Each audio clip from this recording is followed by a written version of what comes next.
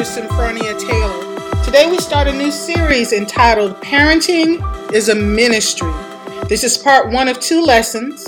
My intent is that you start to think about your relationship with your children and even those whose lives you speak into. One of the things that God has been showing me, just some of the persons I've been dealing with, is on parenting. And I'm not a parent, but I was a child at one time. And the things that I experienced as a child, I know the things that really benefited me versus the things that did not benefit me. So I've learned from them.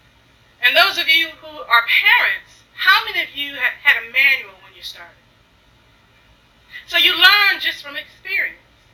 And that's how you learn a lot of things in life. So I want to talk to you from that perspective. Also, as I work with students, and there's things I see and observe. And so a parent was on their way to work, and they were just rushing. And the door was open because Deacon was there cleaning up. And so the first parent, they saw the door was open, and they saw a person there, and they just dropped off their child. The next parent that came in said, well, I saw them drop off their child, so I just dropped off my child too. And sometimes we forget, and sometimes we have lack of forethought when it comes to our children.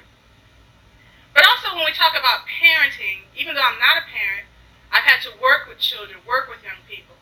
And so even if you're not a parent, think of yourself as you are touching the lives of children, because a lot of you touch the lives of children. They're not your children, but you touch their lives.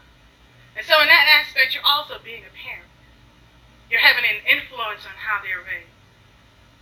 This puts it deeper in your soul and in your spirit. Amen? So as we begin this evening, we want to talk about parenting is a ministry. So parenting as a ministry. So as you think about, some of you when I asked the question about a manual, nobody raised their hand.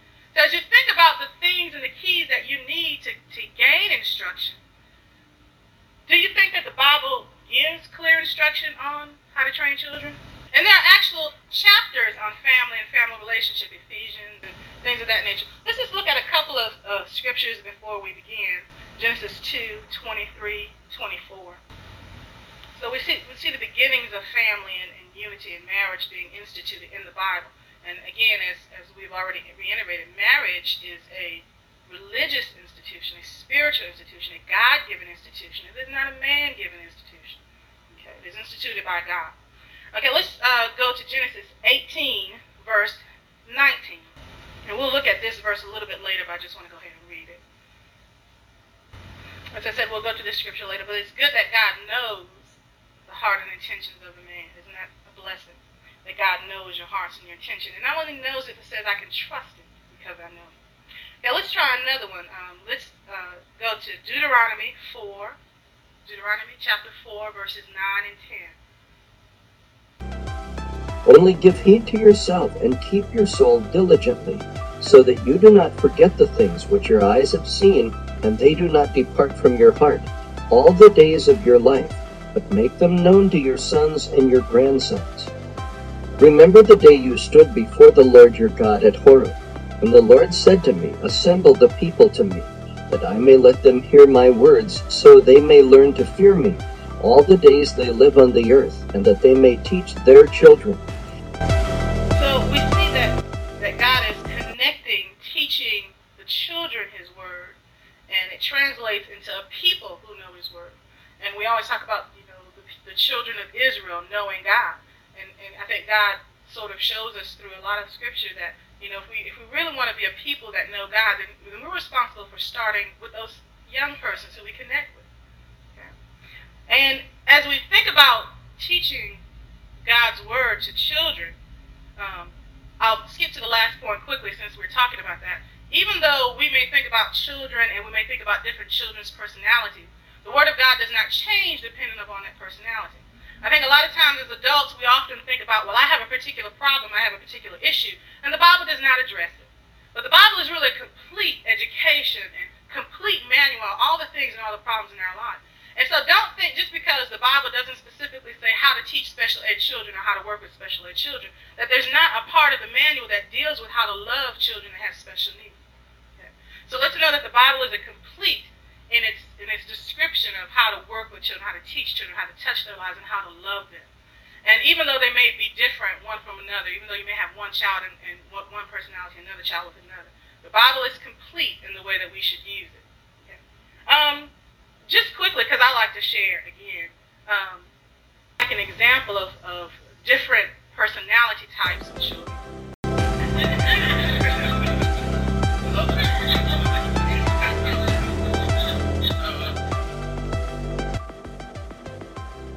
I deal with lots of children during the day, and it's just amazing to me. You see brothers and sisters that are so different. We have 2 little students this year, and we went swimming one day, and it's so interesting, the older and the younger. And the older one was trying to get the younger one to do the wrong thing. And the older one was the more strong and more, in control one, and the younger one was more like, this is my brother, I'll listen to whatever he says.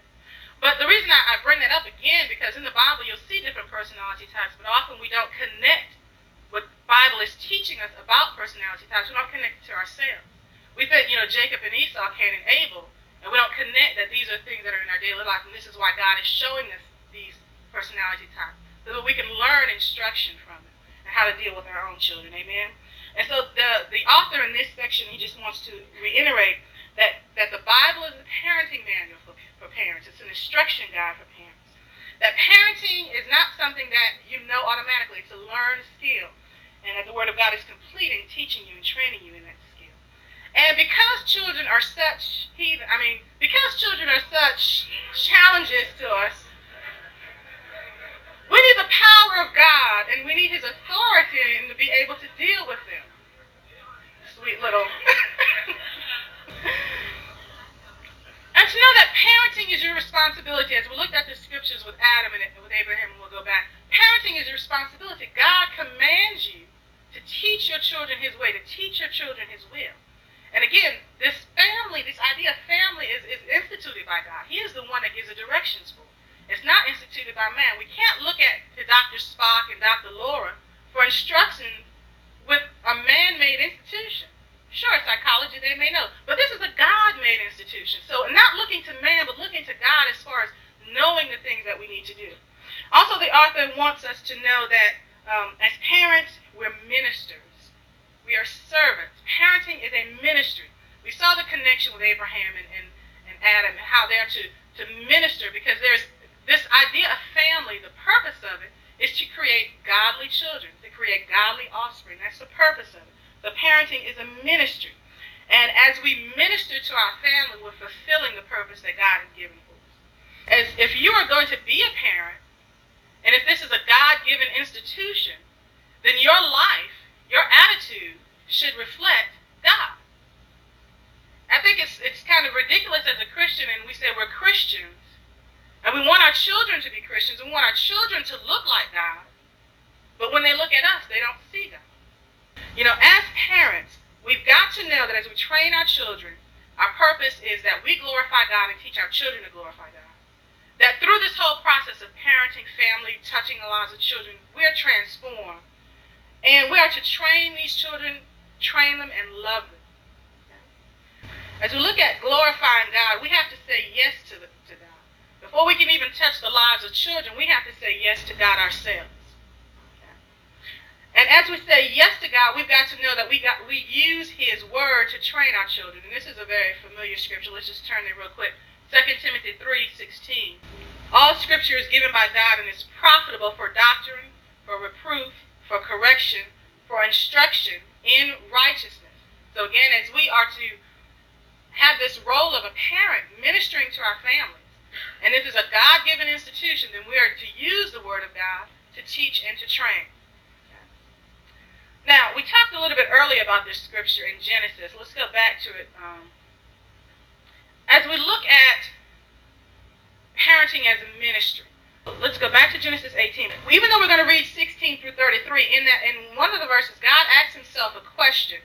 And it's He's not really asking Himself a question, but it's like an example to us. And the answer to the question can be positive or negative. But in Abraham's case, the answer was positive. Genesis 18. 16 through 33. When the man got up to leave, they looked down toward Sodom, and Abraham walked along with them to see them on their way. Then the Lord said, shall I hide from Abraham what I'm about to do? Abraham will surely become a great and powerful nation, and the nations on earth will be blessed through him. For I have chosen him that he will direct his children and his household after him to keep the way of the Lord by doing what is right and just. So the Lord will bring about for Abraham what he has promised him. Then the Lord said, I'll cry against Sodom and Gomorrah. It is so great and their sin so grievous that I will go down to see if what they have done is as bad as the outcry that has reached me. If not, I will know. The men turned away and went towards Sodom, but Abraham remained standing before the Lord. Then Abraham approached him and said, will you sweep away the righteous with the wicked? What if there be 50 righteous people in the city? Will you sweep it away and not spare the place for the sake of the 50 righteous people in it? Far be it from you to do such a thing, to kill the righteous with the wicked, treating the righteous and the wicked alike. Far be it from you. Will not the judge of all the earth do right? The Lord said, if I have 50 righteous people in the city of Sodom, I will spare the whole place for their sake. Then Abraham spoke up to him again. Now that I have been so bold as to speak to the Lord, though I am nothing but dust and ashes, what if the number of the righteous is less than 50? Will you destroy the whole city because of 5 people? Less than 50. Will you destroy the whole people because of 5 people?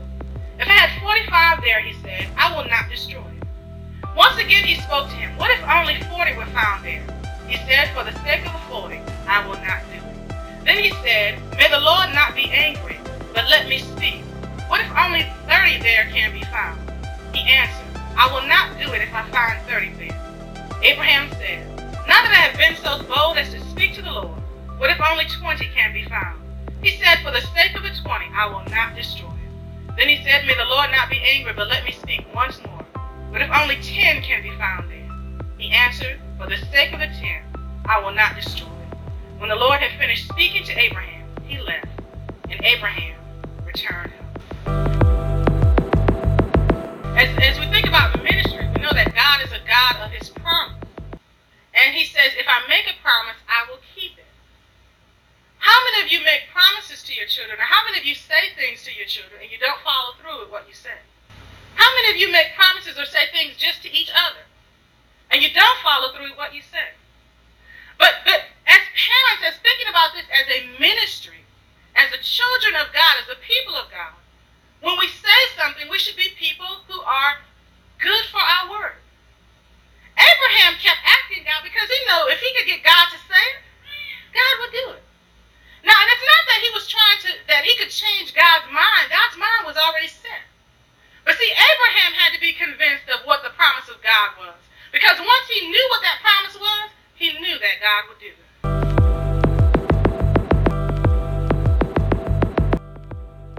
And there's actually a twofold lesson in that verse. There's patience, because children are children of questions. And we know for ourselves, we often question God. And you often say to yourself, God didn't answer me. And you know how frustrated you get. And you know how mad you get. But when a child asks you something, you don't answer them. Or you give them a stupid answer. And so if God did that to you, how would you feel? So as we think about this as parenting as a ministry, the same things that we want God to do for us, we have to minister that way to children and to those people we touch, those children we touch, those lives we touch. And so if God says to you, I will do it, then when you say to someone, I'm going to help you with your homework Thursday and Friday, you have to do it. And when a child comes and asks you a question, you don't say, I don't have time to be bothered for that right now. Because if you ask God, God, can you please pay my light bill? I need to pay it tomorrow. I don't have time to be bothered with that right now. I'm sorry. The same thing that you would want God to do for you, you need to be ready and able to do to those lives you touch. You need to be able to have the patience with those lives you touch. And again, if you think about this, not only the fact of being a parent, but ministering to other people. Because that's that child-parent relationship when you minister and evangelize and help other people. So even if you don't have little children, again, you still touch lives. And you have to be willing to do the same thing to the life you touch that you would want God to do for you. Because again, the purpose is to glorify God and to be a reflection of what he is. When God wanted Abraham to do something, he could say, well, I am the God I am. I created everything, and I am God. And I know your ways. I know you. I know who you are. I'm familiar with you. And so if we want our children to be a certain personality, a certain characteristic, they're going to follow the example that they see. They're going to follow what they know. They're going to be able to grasp or hold on to what they know. Well, if they know that you're not one to go to church or to do what's right, what would motivate them to do what's right? If they're looking up to you as that example, why would they do right if, well, my parent doesn't do right? And we know just from common everyday society that children follow the things of the people they see. We often ask, I don't know where they got that from. Well, they heard it from somewhere. They attained it from somewhere. It didn't just, fall in their mind. From what they heard, from what they saw, from what they observed, that's what they did. And the children and the people that you minister to, how can a person trust you if you're not a trustworthy person? You want them to trust you, but you've not shown them the trust. So they're not going to be able to grasp or hold on to that. The same thing with children. They're not going to follow, they're not going to grab on or to grasp a concept or a personality if they don't see it, if you don't exhibit it for them. You want them to tell the truth, but then they catch you on the phone telling a lie. You want them to not, be alcoholics and drug dealers and all of those things, but they say you popping pills all the time. You want them to pray and be thankful to God, but they never see you praying. And so they're going to follow and they're going to grasp and hold on to the things they see. And so Abraham was bold enough to know that he could go to God and ask him things because he had that example from God. He had a relationship with God, and he knew that he could be bold because he could follow the example that God gave that relationship, showed him an example. That relationship gave him something he could trust. A lot of times, I think we frustrate children too because of that. We may either give them a high standard and expect them to meet it automatically, or we give them no standard. And instead of saying, if you do well at this, if you make an A, for example, and they come home with a C, you get so frustrated. Why didn't you make an A? I know you can do better. I know. Instead of saying, okay, was this the best you can do? Did you really try your best? And a lot of times, not supporting them in that. God said, Abraham, if you can find this many people, I'll do this. But he gave him support in doing it. Okay, you encouraged him to do it. You want your child to make an A, but you don't give him support and encouragement along the way. And I think we do it verbally and non-verbally.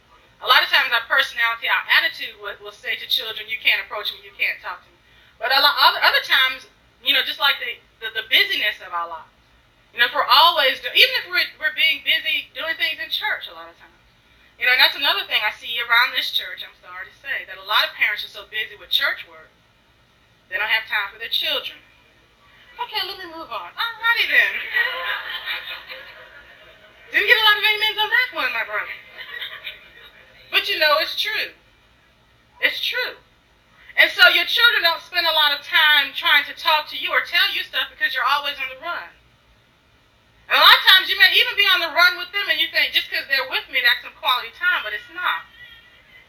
And so even with your non-verbal speech, you make yourself unapproachable to your children. And if you want really to get an answer like Abraham wanted, it's a two-edged sword because it shows us how children respond to us, but also how do we respond to children? Are we consistent with talking to them? Do we make time to speak to them? Do we make time to spend time with them? Is that something we consciously put in our mind to make time for? And this is a kind of a small point, but yet it's a large point. The attitude that Abraham went to God with. I think a lot of times as parents, we have to teach our children how to come in the right attitude. But they're not going to learn by you just saying it. You've got to show them. So when you go to your child, when you have something you want to ask your child, you've got to go to them in the right attitude. I know a lot of times parents will see me and I'll be talking to children. I might talk their ear off. They may have, just done a horrible thing. But I'm not going to go screaming and yelling to them, baby, tell me what happened. Okay, then what did you do? Okay, what happened next? Okay, why are you screaming? I'm not screaming at you. Why are you screaming at me? A lot of times our attitude, the way we go to our children, is how they're going to learn how to have the right attitude with us and have the right attitude with people. And we've got to take time to not only tell them that, but to show them that. I guess when I think about also, being angry, I think a lot of people, one of the questions a little bit later is, what did your parents show you? So sometimes a lot of it is we respond to our children the way our parents responded to us. And so you really have to, what we call self-reflection in higher education, self-reflection. But it really means just take a look at yourself, take a look in the mirror, and examine, and it's very good to do it after you have just had an experience, to examine how you responded in that experience. And that, as Christians, it's something hard to think about in our minds. But if we have a conversation with our child, or we have an experience with our child, take a few minutes, find a way to think about how you just responded to your child and analyze it. Think about it. What did you do? What did you say? Was that the right attitude? If it wasn't the right attitude, then here's another thing that Abraham said. He was apologetic when necessary. If you didn't have the right attitude with your child, go back and say, just a few minutes ago when I talked to you, I may have yelled, I may have been angry, and I'm sorry for that. And this is really what I want to say to you, and this is really my heart, and I'm sorry for what I did. But as parents, God, when we talk to God, we want to be sorry and we want to be apologetic, and then we want God to do what we want Him to do. But we won't have that same example with the people we interact with day by day. I remember when I was younger, and I had I grew up with my cousins, and one day I said something to my cousin that was real mean. And even at a young age, the Spirit of the Lord said to me, that was really mean, you need to apologize. And so I had to go to my cousin and apologize. Now, you know how it is to apologize to somebody. Think about me at my young age having to apologize to my older cousin. Think about you having to apologize to a child. It may not be the most pleasant thing in the world. But if you want to build relationship, as Abraham had relationship with God, you've got to know when to be apologetic, when to say, I'm sorry, I did the wrong thing. And I know even sometimes, and this is my own pet peeve, sometimes I apologize even if I wasn't the one who started it, or if I may not even been wrong in that situation. But maybe that apology will get something in that person's mind to thinking about how they interacted, how they reacted. And as we talk a little bit later, that's the whole point of being a servant. Because you've got to give up what you want to achieve a greater glory in God. Amen? Now, okay, so we said that Abraham had faith and he was respected. He had this relationship with God. But look at, what was God about to do to Sodom and Gomorrah? Fire. Okay, there was about to be a bomb. I'm going to sing no matter what. I'll leave you alone. He was about to set the house on fire, right? Now, why did Abraham go to God? Lot was in Sodom and Gomorrah, his nephew. So he went to God because why? He wanted to intercede for his family. He was going to God on behalf of his child. Anybody go to God on behalf of their child? Not only was he going to God on behalf of his child, but he was bold on behalf of his family. He didn't just ask God one time, can you please, can you just spare my child? But he was bold, and he wanted to pray and intercede for his family. He wanted God to have mercy upon his family. So he was willing to stand up and be bold. And a lot of us as parents and as we touch people, as we touch children, we're not willing to stand up and be bold in order to pray for them, to ask the protection for them, to intercede for them, to stand in on their behalf. Abraham was willing to stand up and be bold because he cared for his family. And so your children, those people you touch, those lives you touch, they will see the care that you have for them in the actions that you do. Thank you for joining us. Next week, we'll continue the series, Parenting is a Ministry. For today, live in strength, grow in capacity, and work in confidence.